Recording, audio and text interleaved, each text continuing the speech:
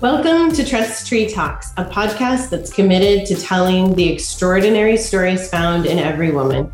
We're your hosts, Lisa Schauer and Elizabeth Holmes. Thanks for tuning in. We're so glad you're here. This season, we're talking about change and how we can respond to the challenges and opportunities that come with change. And today, we're thrilled to have as our guest Lacey Pittman, who leads operations and air safety at Amazon Air. She's here to talk with us about her journey and navigating both personal and professional changes. In her role at Amazon Air, she is responsible for the vision and leadership of aviation operations and safety for the global Amazon Air network. She provides leadership for the Network Control Center and is implementing a safety management system at Amazon Air. Previously, she was managing director of the Operations Control Center at Horizon Air and a captain. She provided leadership to the OCC while maximizing revenue, aircraft utilization, and developing and implementing strategic initiatives and procedures for the airline operation. Prior to that role, Lacey was the managing director of safety at Horizon Air, in which she was responsible for all safety programs, including implementing the safety management system. Lacey joined Horizon in 2003 as a Q200 first officer. 3 years later, she was named one of the company's assistant chief pilots, and in April 2012, she was promoted to Director of Safety. She maintained her qualifications as a Q400 captain throughout her time at Horizon. Prior to her roles within Amazon Air and Horizon Air, Lacey worked for AirServe International, a not-for-profit humanitarian aviation organization providing aid and relief around the world. She flew a King Air 200 into refugee camps along the war-torn regions of West Africa, and she'll tell us some stories about her time in Africa in this episode. Lacey met her husband, Sean Pittman, while he was serving in the United States Marine Corps in Africa, and together they're raising their 3 daughters, Sahara, Kira, and Amelia. We met Lacey in 2018, and we have loved hearing about her career path, her passions, and her leadership approach. I was reflecting on when we did last get the opportunity to talk with you, and it was actually April of 2019. So you'd kind of just gone through some of that transition, but we were so excited about the opportunity to talk to you that we spent a lot of time kind of understanding your journey and, how you chose to be, a commercial pilot. And, I think we focused more there, but I was a little curious, and it might just be kind of my lens in my moment right now in terms of the move that we've made. And it's significant. I mean, it's not to be underestimated how everyone adapts differently. And so I'm just kind of curious how you all settled in, because then we ran into COVID. So, you hadn't been up there a long time before COVID happened.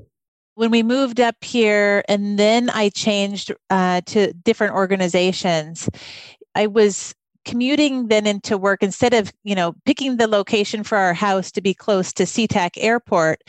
After we made the move into our house, changed organizations, which then my commute was even longer. If I had known I was going to do that, we would not have moved as far out as we did. So then I needed to figure out, okay, what's that length of commute going to look like from where we're living to downtown Seattle now to be with Amazon. So it was an hour and 20 minutes. I took the train every day for a year.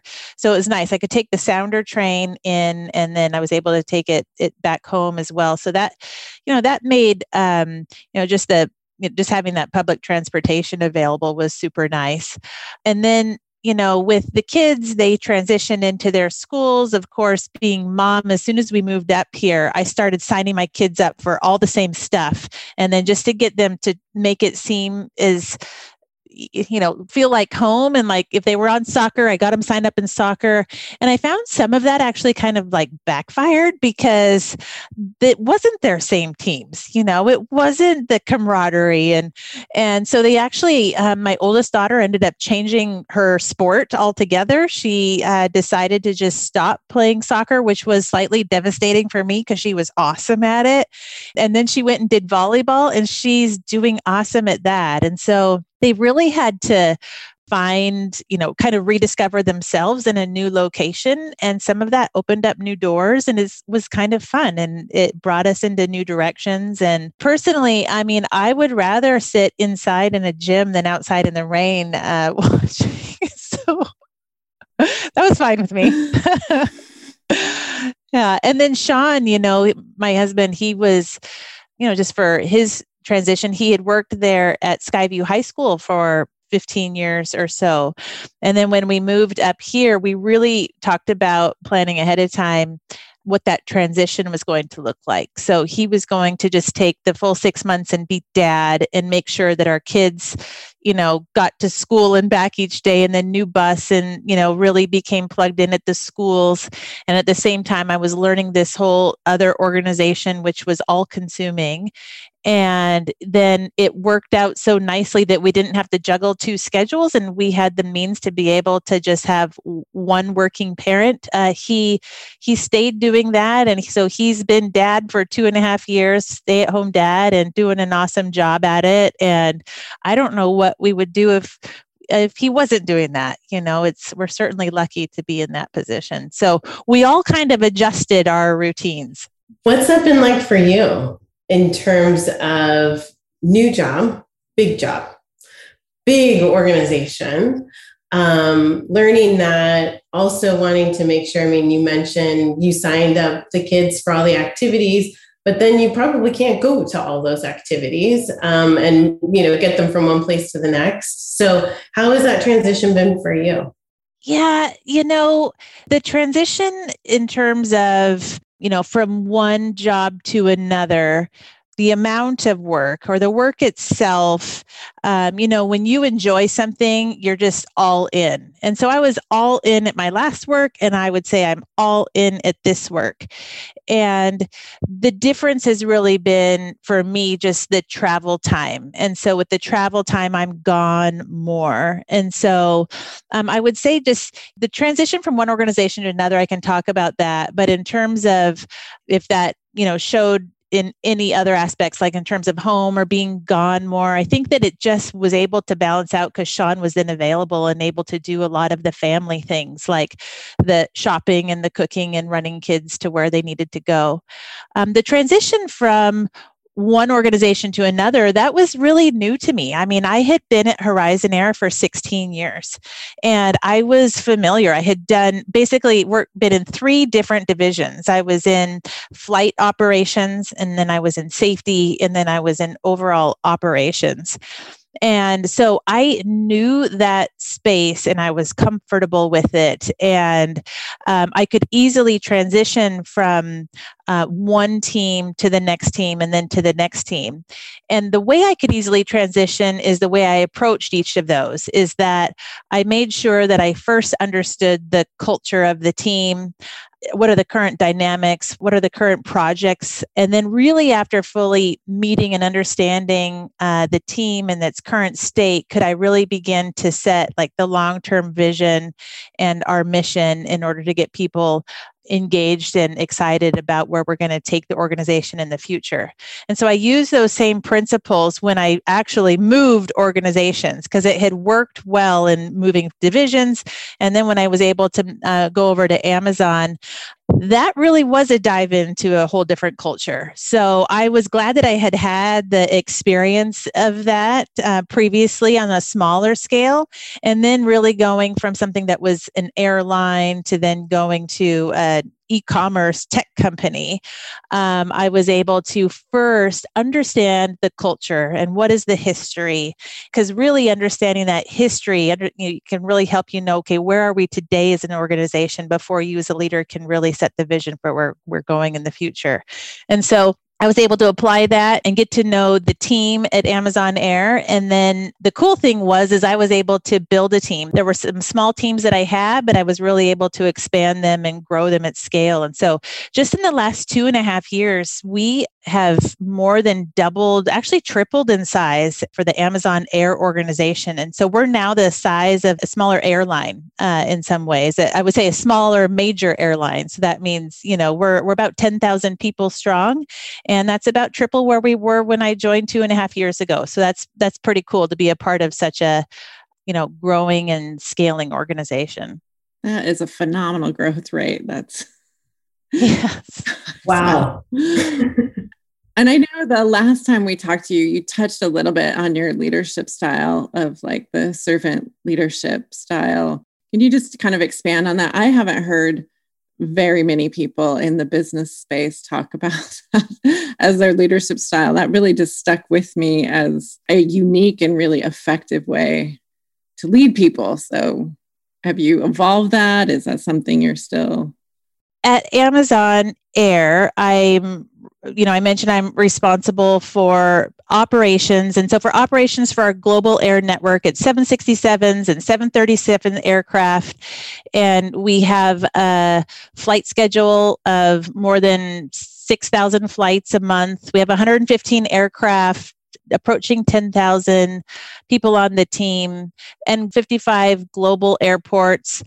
And then at the same time as the operation side, I'm also responsible for safety. And so on the safety side, I'm implementing a safety management system across the global network. And really what that means is it's a system designed to make us safer through proactive and predictive reporting and really fostering a positive safety culture. And so with Amazon Air being a part of that larger global supply chain, I would say we really have this community, and it's a community of people that I get to work with every single day. And it's a part of that global community where I think about leadership. And so how do I operate in and within that space? And so, in terms of my leadership philosophy, I think about it in terms of thinking big. And so I think I've talked before about it, like you have to dream big. Well, it's the same idea in leadership as thinking big. And at the same time, you can think big, but you also have to be able to deliver. And sometimes that being able to deliver is to have this relentless pursuit of tenacity that requires building a network of support.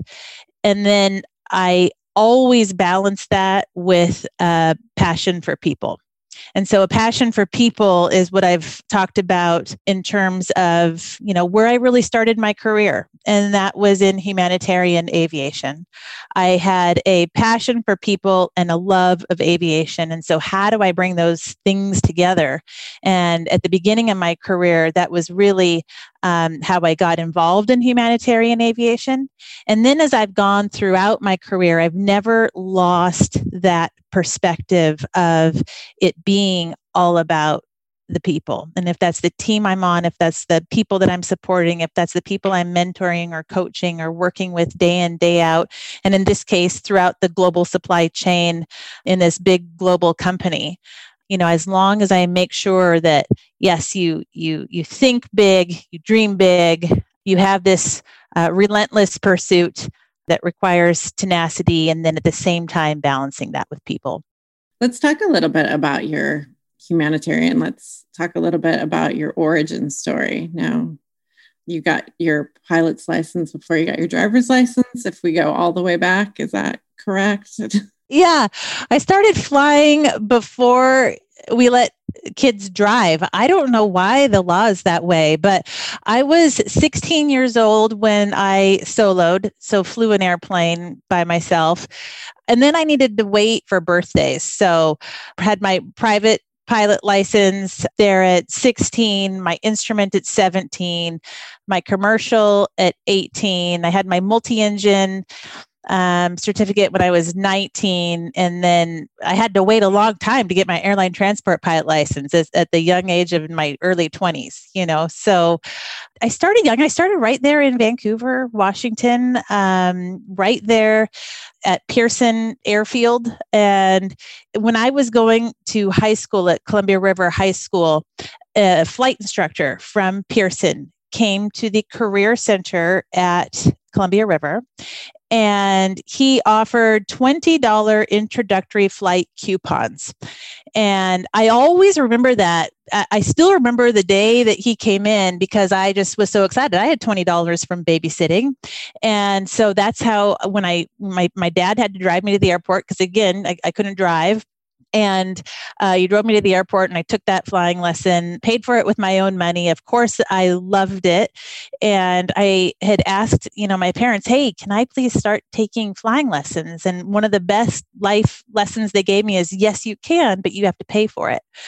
And so that's how I got involved in flying in the first place. And the reason why I remember that even today and why I remember that moment is because even now as a leader today, I reflect on how taking an interest in our youth at a certain age, especially when it comes to STEM, is so important and pivotal.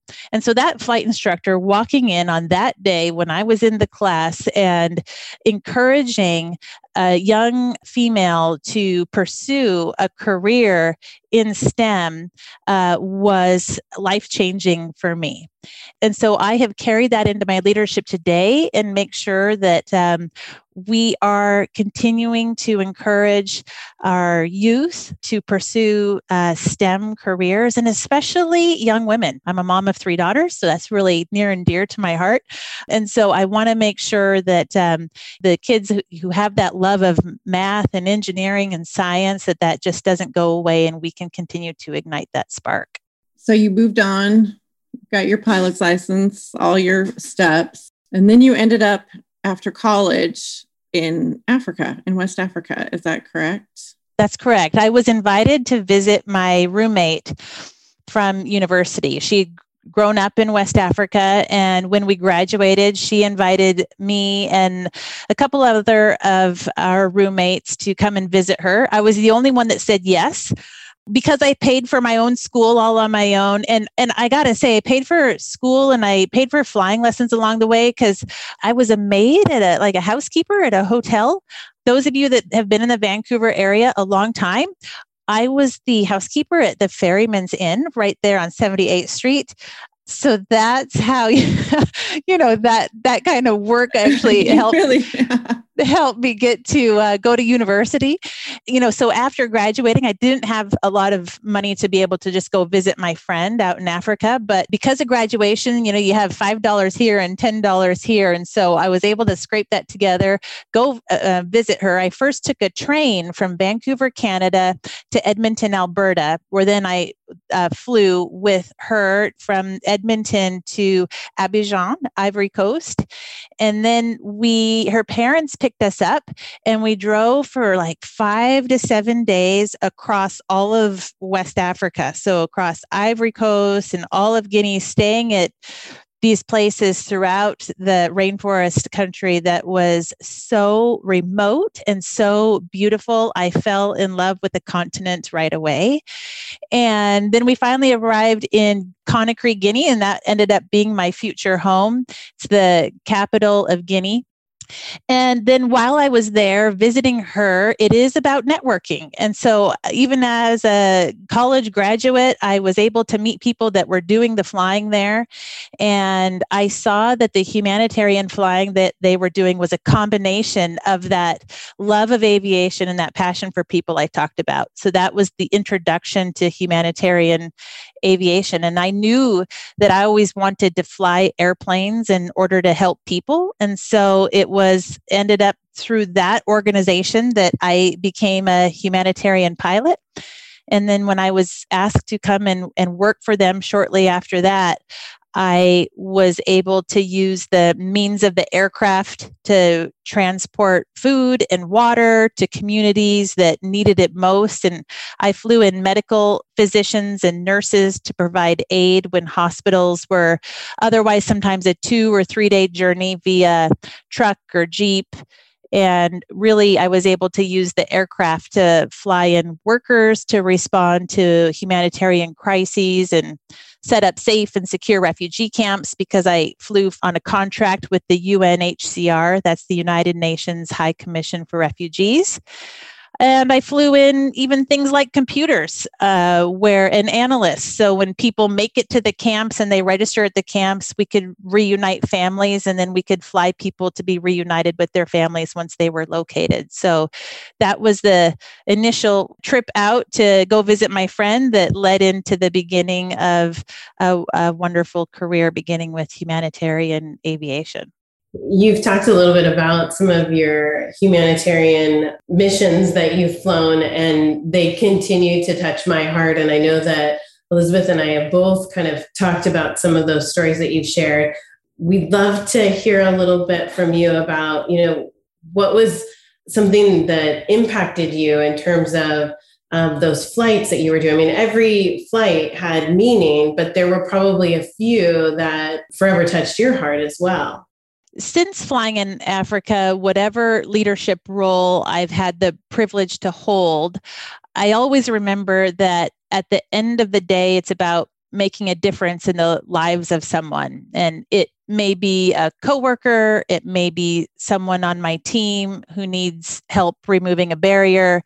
It may be offering my time to mentor someone on their own journey. But whatever it is, I'm reminded that our role as leaders is to remember that life is precious.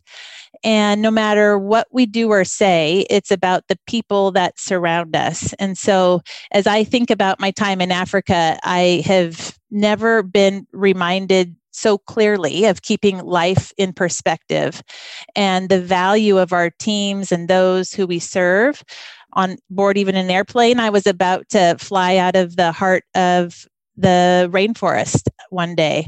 I had been radioed to medically evacuate a group of Sierra Leonean refugees, and that included an amputee victim, a woman who had lived her entire life among a village in the rainforest, had her hand and half her arm cut off by rebel soldiers. And she was being boarded on my airplane in order to fly her to the local hospital. And so when she boarded, I needed to lean over her to fasten her seatbelt. And when I did that, of course, our eyes locked. Our eyes met, and I didn't know her language. I couldn't talk to her in her language, and she didn't know mine. And yet we communicated for sure to each other. And I will always remember that moment. She knew that I had traveled far to enter her world, far different from my own. She knew I had come to help just her. And I could see that she had fear in her eyes when she was boarding that airplane, and she had just become an amputee victim and had obviously been through quite an ordeal. But I was there to fly her to the hospital, and so she could find comfort in my eyes, I hope, when I was looking at her. And I think that we both began to weep, and I knew she was thankful that I was there to fly her to the hospital. And then I do believe that as she saw the tears in my own eyes, that she could see compassion that transcends any language. And so it was after that moment of time standing still that we knew we needed each other. She knew that I came to help save her life through this type of flying, and she definitely reminded me how precious life can be. It's an amazing story. It still brings tears to my eyes to hear you tell that story. It's so meaningful, and the work that you have done and that you continue to do just matters so much. Thank you for sharing that. Thank you, Lisa. So you're in Africa, and you've got dangerous missions, you've got scary missions, you've got probably, I imagine, some fun missions. And at what point does Horizon Air start to look like an option for you? I was in West Africa in the early 2000s. And this was before mobile connectivity, wireless connectivity was as possible as it is today. And so I was over there. I met Sean, and got engaged to Sean in West Africa. We were planning to be married, and he was serving in an enlistment with the Marine Corps as a Marine security guard, guarding U.S. embassies, and his enlistment was coming to an end. And so we really were looking at coming home at that point. And when you live overseas, home is anywhere in the United States for us. That's what it was for us. Even though I'm from Vancouver, Washington, it really was anywhere in the US. My brother, actually, my younger brother had sent me an email. And I was able to receive the email. So that's the first miracle. And he said, if you're ever thinking about coming home, I know somebody that works at an airline and I could, send them your contact information. And so again, the ability to Google and search at that time was very difficult. So, or maybe I just didn't do it. And so I had this email address and I emailed this person my resume and I said, I understand you work at an airline. I'm interested. This is the flying I'm doing right now. I'm interested in coming home and, could you help me please try to submit this for application somewhere with your airline? And I got an email back right away. And the email said, Lacey, absolutely. What wonderful work you're doing there in West Africa. We would love to have you at Horizon Air. I've copied our chief pilot on this email, signed, Jeff Pinio, president of Horizon Air. And I thought, well, that's great and embarrassing. I would have liked to have known I was writing the president of Horizon Air, but he was so gracious and gave my application to the chief pilot and I got a job interview. And so I actually left Africa 3 days before my fiance had his plane ticket. It just happened to be that this airline, and it's based in Portland, Oregon. So home to me that was going to be the United States. I'm now headed back to PDX and I got a job interview and I was hired at Horizon Air. And it was that night where Sean called from Africa and asked about the job. And I was able to tell him, yes, I did get the job. And we were so excited. And then he asked if I turned on the news. And I had not had time to turn on the news. And that was the year and the month that there was the conflict in Iraq. And the stop loss went into effect like that day. And so anybody due to get out could not get out and they were in to serve our country. And so Sean did that, of course, and did it wonderfully. And so I thought I was going to see him 3 days later and I saw him something like 6 months later, 9 months later, something like that. And so that was my introduction to Horizon Air and where I was able to have a fantastic career there doing different roles.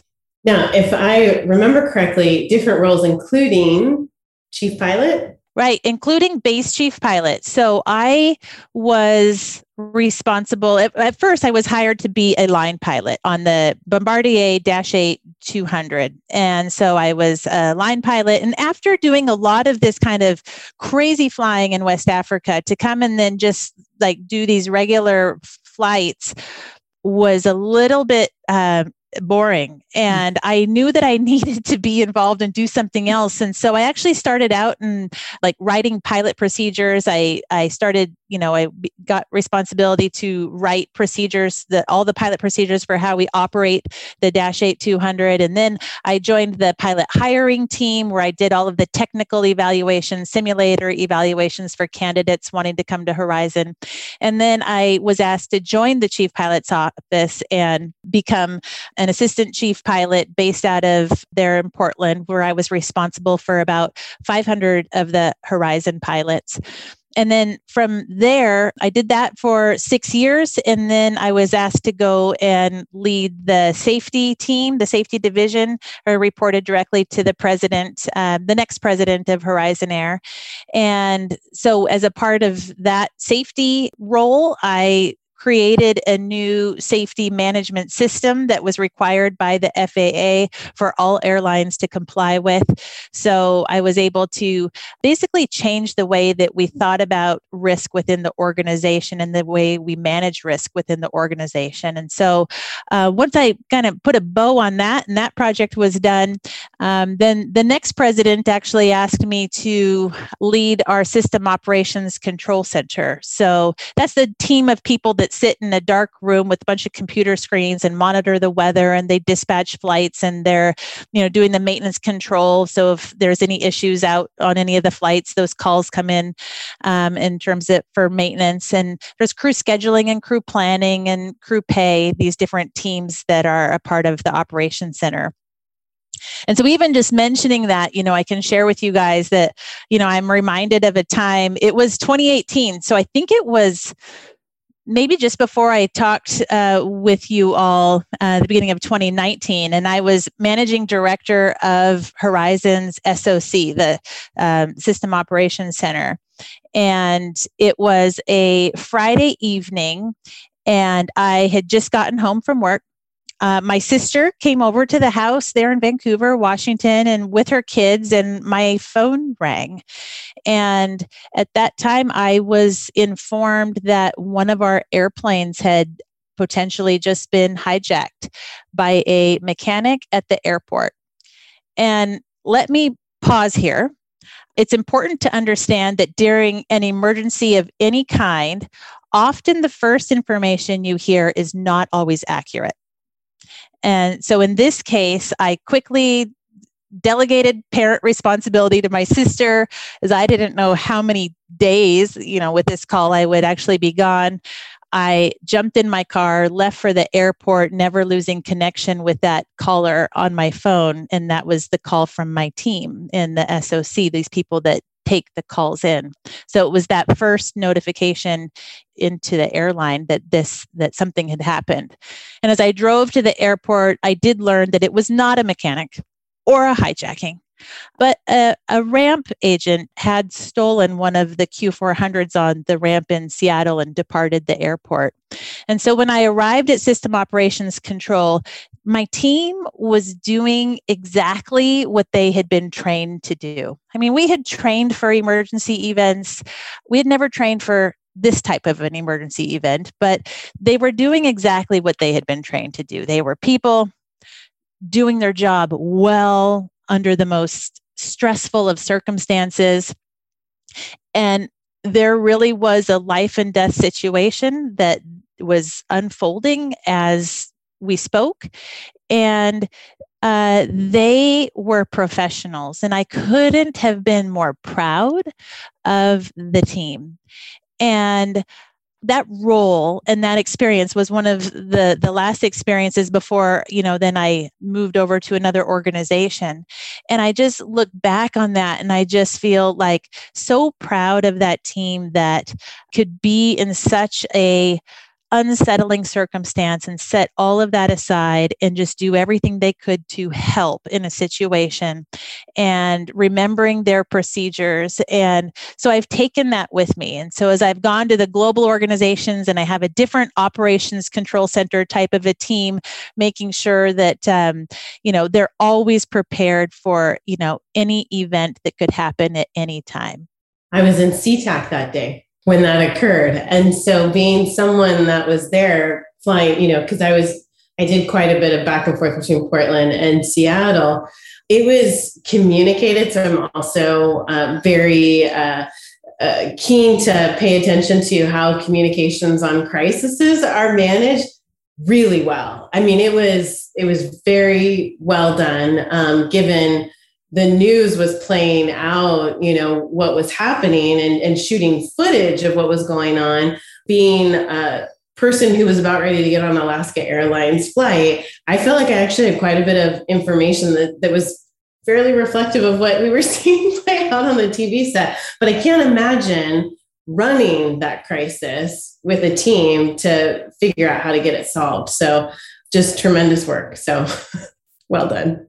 Yeah, and that's where it does, continue to always go back to the people. And there were multiple teams that were involved, of course. Everybody sets aside whatever they were doing or working on and works the crisis at hand. And that's where it does come back to to the people. And then afterward, the care, as even as a part of the debriefs and how to, after an event, what does that leading look like and care and love of the people and the team after that. So anyway, I it's one of those things where you develop emergency procedures and you hope you never have to use them, but in the times that you do, you're glad that you had drilled and prepared accordingly.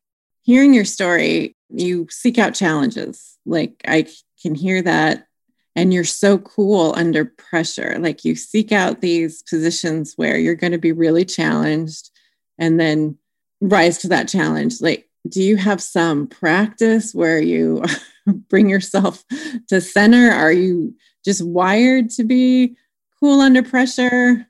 That's a good question. I am cool under pressure. And I think that it goes back to the experiences that I have had and probably rooted in just learning to be a pilot when I was a kid. I think back to even just some of my early flying days, and when you're the only one up there, and if something goes wrong, then you need to be able to stay cool under pressure. And then the same thing when I went to Africa and experienced some insecure airports that I would fly into and that could become life and death situations. So one airport that I flew into had been taken over by a rebel group that got through the airport perimeter. And that happened between the time that I was cleared to land and the time that I was taxiing off of the runway. So, as soon as I got off of the runway and onto the ramp, really seeing the situation at the airport and maintaining that cool and, being able to think ahead and to exit a situation and then really learn from it. So, okay, does this mean we need to increase security protocol? What do we need to do for safety and documented procedures? And how can we make sure that no other pilot encounters the same type of unexpected the next time around? And how do we develop this for, looking around corners into the future? And so really then making it more programmatic and a systemic answer to anything that I encountered, and beginning that and doing that throughout my career in Africa, and then each position of leadership along the way. So maybe it's the part of me that just doesn't stop with the situation. But one of the things that's been helpful for me in my career is really taking that learning and applying it on a larger scale. So that's where that think big that I talk about comes in. And that does start, growing up in Vancouver, and I wouldn't let anything or anyone limit my thinking. And I wanted to think big. And for me, that was going to university and becoming a pilot and thinking big. And even if some people that I encountered along the way, if there was discouragement there, it only made me more determined. And then even now, as I've come to Amazon, we think the same way. And that's why they're such a successful organization. Thinking big is one of Amazon's leadership principles. And as women leaders, I think we need to create and communicate a bold direction that inspires results. We add value because we add a diverse perspective, and we need to take risks when necessary. And my current organization values the ability to look around corners and consider solutions to problems from a new perspective. So kind of, taking that cool under pressure and then applying it to make an organization or the team better is part of that vision and leadership that I've been able to apply in both operations and safety. And I would say that for me, it comes naturally because I've had this lifetime practice of thinking big. And, that comes from even going then from a regional airline to the global entity. And now I have this global sandbox that I get to play in and apply those skills that I've acquired along the way on this global scale.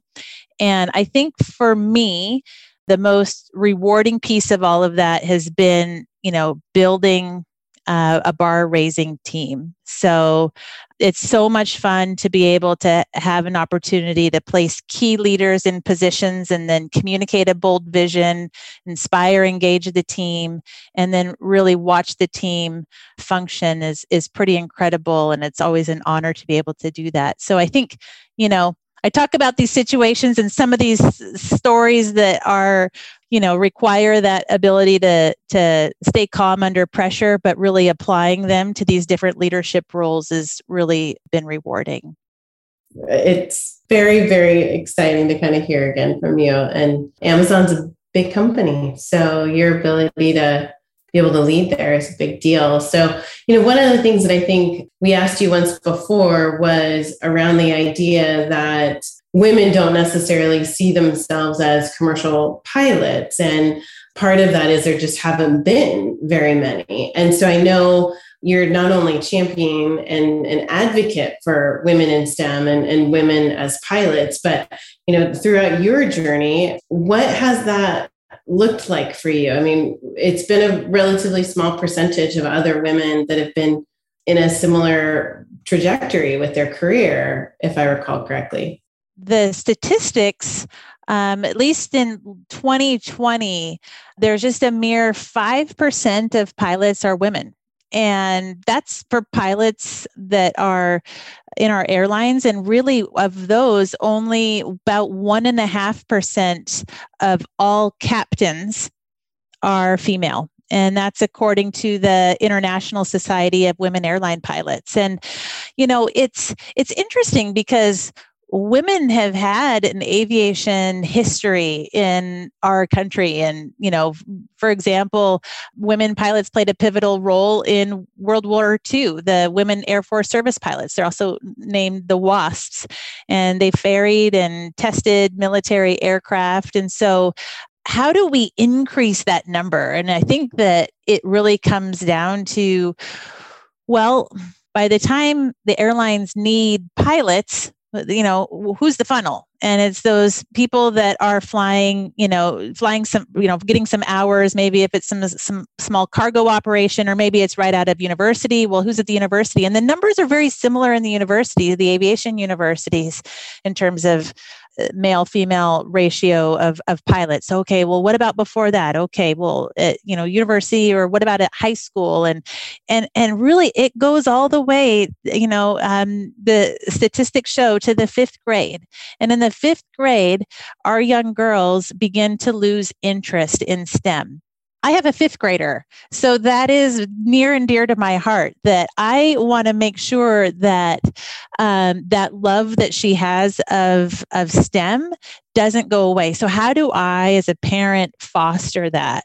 And how do I make that engaging and enriching and exciting, and to help show that there's a career path? And not only for my own daughter, but for the daughters of our country. And how do we make sure that we're doing that in Vancouver or in Washington or on the West Coast? And how do we make sure that we're connecting the dots for our youth to a career that can be easily attainable for them? And I think it also does come to us. The burden of responsibility is on us as leaders. And that is to really ask ourselves, who are we taking the time to mentor and coach? And how are we thinking about ensuring that women have opportunity to jobs and leadership positions, and then executive positions, which could ultimately lead to the C-suite, positions? And I think that as women, we need to lift each other up and champion one another. And really, it's lifting our fellow women up on our shoulders in order to build upon the foundations that have already been set by those who have gone before us. And so I think that we need to recognize that each one of us, if you're in an executive level or not, us women are each a link in the unbroken chain of progress. And it's cool when I think of how we get to stand on the shoulders of giants that have come before us. And for aviation, I think of Amelia Earhart and Betty Green and Bessie Coleman. And then in order to lift up those who come after us. And this is, one of the reasons why at my own organization, I am the executive sponsor for an employee resource group, the Women at Air. And then at the same time, during COVID, I had the incredible opportunity to interview some Tuskegee Airmen. So those are some of the first African-American pilots in our armed forces. And so I got to interview them. And those gentlemen showed me that not only did they face the most severe hardships, but they also excelled. And they were operationally excellent, and they had a positive can-do attitude that's infectious even to this day. When I think about women in pilot positions and the numbers are so small, I do think about what part can I play and what burden of responsibility is on me to ensure that I am mentoring and coaching and helping that next generation. Oh, I'm so glad we have leaders like you. We could talk to you all day. I think we want to move into our rapid fire questions because while we could talk to you all day, we probably shouldn't talk to you all day. You probably have other things to do Friday afternoon. And at the close of our interviews, we'd like to ask these quick questions. Just answer it, whatever is the first thing that pops into your head. So the first one is, what are you doing to find joy in your life right now? I'm spending time with my husband and my kids. And a part of that is the fun. And so we live on a lake. And so I water ski almost every day. Fun. It is fun. What's your favorite book or the most recent read? My favorite book that I have read recently is Grit by Angela Duckworth. And she talks about the power of passion and perseverance, which is ultimately grit that makes for a truly remarkable leader. You definitely have grit, Lacey. Thank you. I take that as a huge compliment. I'm sure I hope you recognized yourself in that book. That's a wonderful book. What's one of your goals for 2021? Personal goal of mine is to read the Bible in a year. How are you doing? I'm on track. Okay. That's not a small goal. What do you tell Amelia, Kira, and Sahara about chasing their dreams? As I've talked about in terms of think big, I encourage each of my daughters to dream big, to think big. There is nothing we as women cannot do. There is nothing unattainable. There is no idea that is out of reach. They each need to have a relentless pursuit and tenacity to pursue their biggest idea. And as they grow, I encourage them to build a network of support of their own that will bring up, even after them, the next generation of women, and after them, the one after that. And above all else, I want them to remember to balance all of that with their own passion for people. Amelia Earhart once said, "There's more to life than being a passenger." Lacey has been anything but a passenger, and we appreciate her sharing her insight on Trust Tree Talks. As we move forward with all the knowledge we gathered during this period of intense change and raised awareness, we hope you continue to tune in to hear women's stories of resilience. Do you know a woman whose story should be shared? Introduce us, reach out. We are listening. We're always looking for women we can promote, we can invite to our show, and we can feature in future anthologies. And here's our shameless self-promotion moment. Check us out at trusttreegroup.com and do a little shopping. Both our book and our candles are available through the site. Subscribe to the podcast and share the podcast with your friends. Connect us to the extraordinary women in your life who have stories they are ready to share. Sign up for our newsletter, follow us on social media. I'm Lisa. And I'm Elizabeth. And together we are Trust Tree.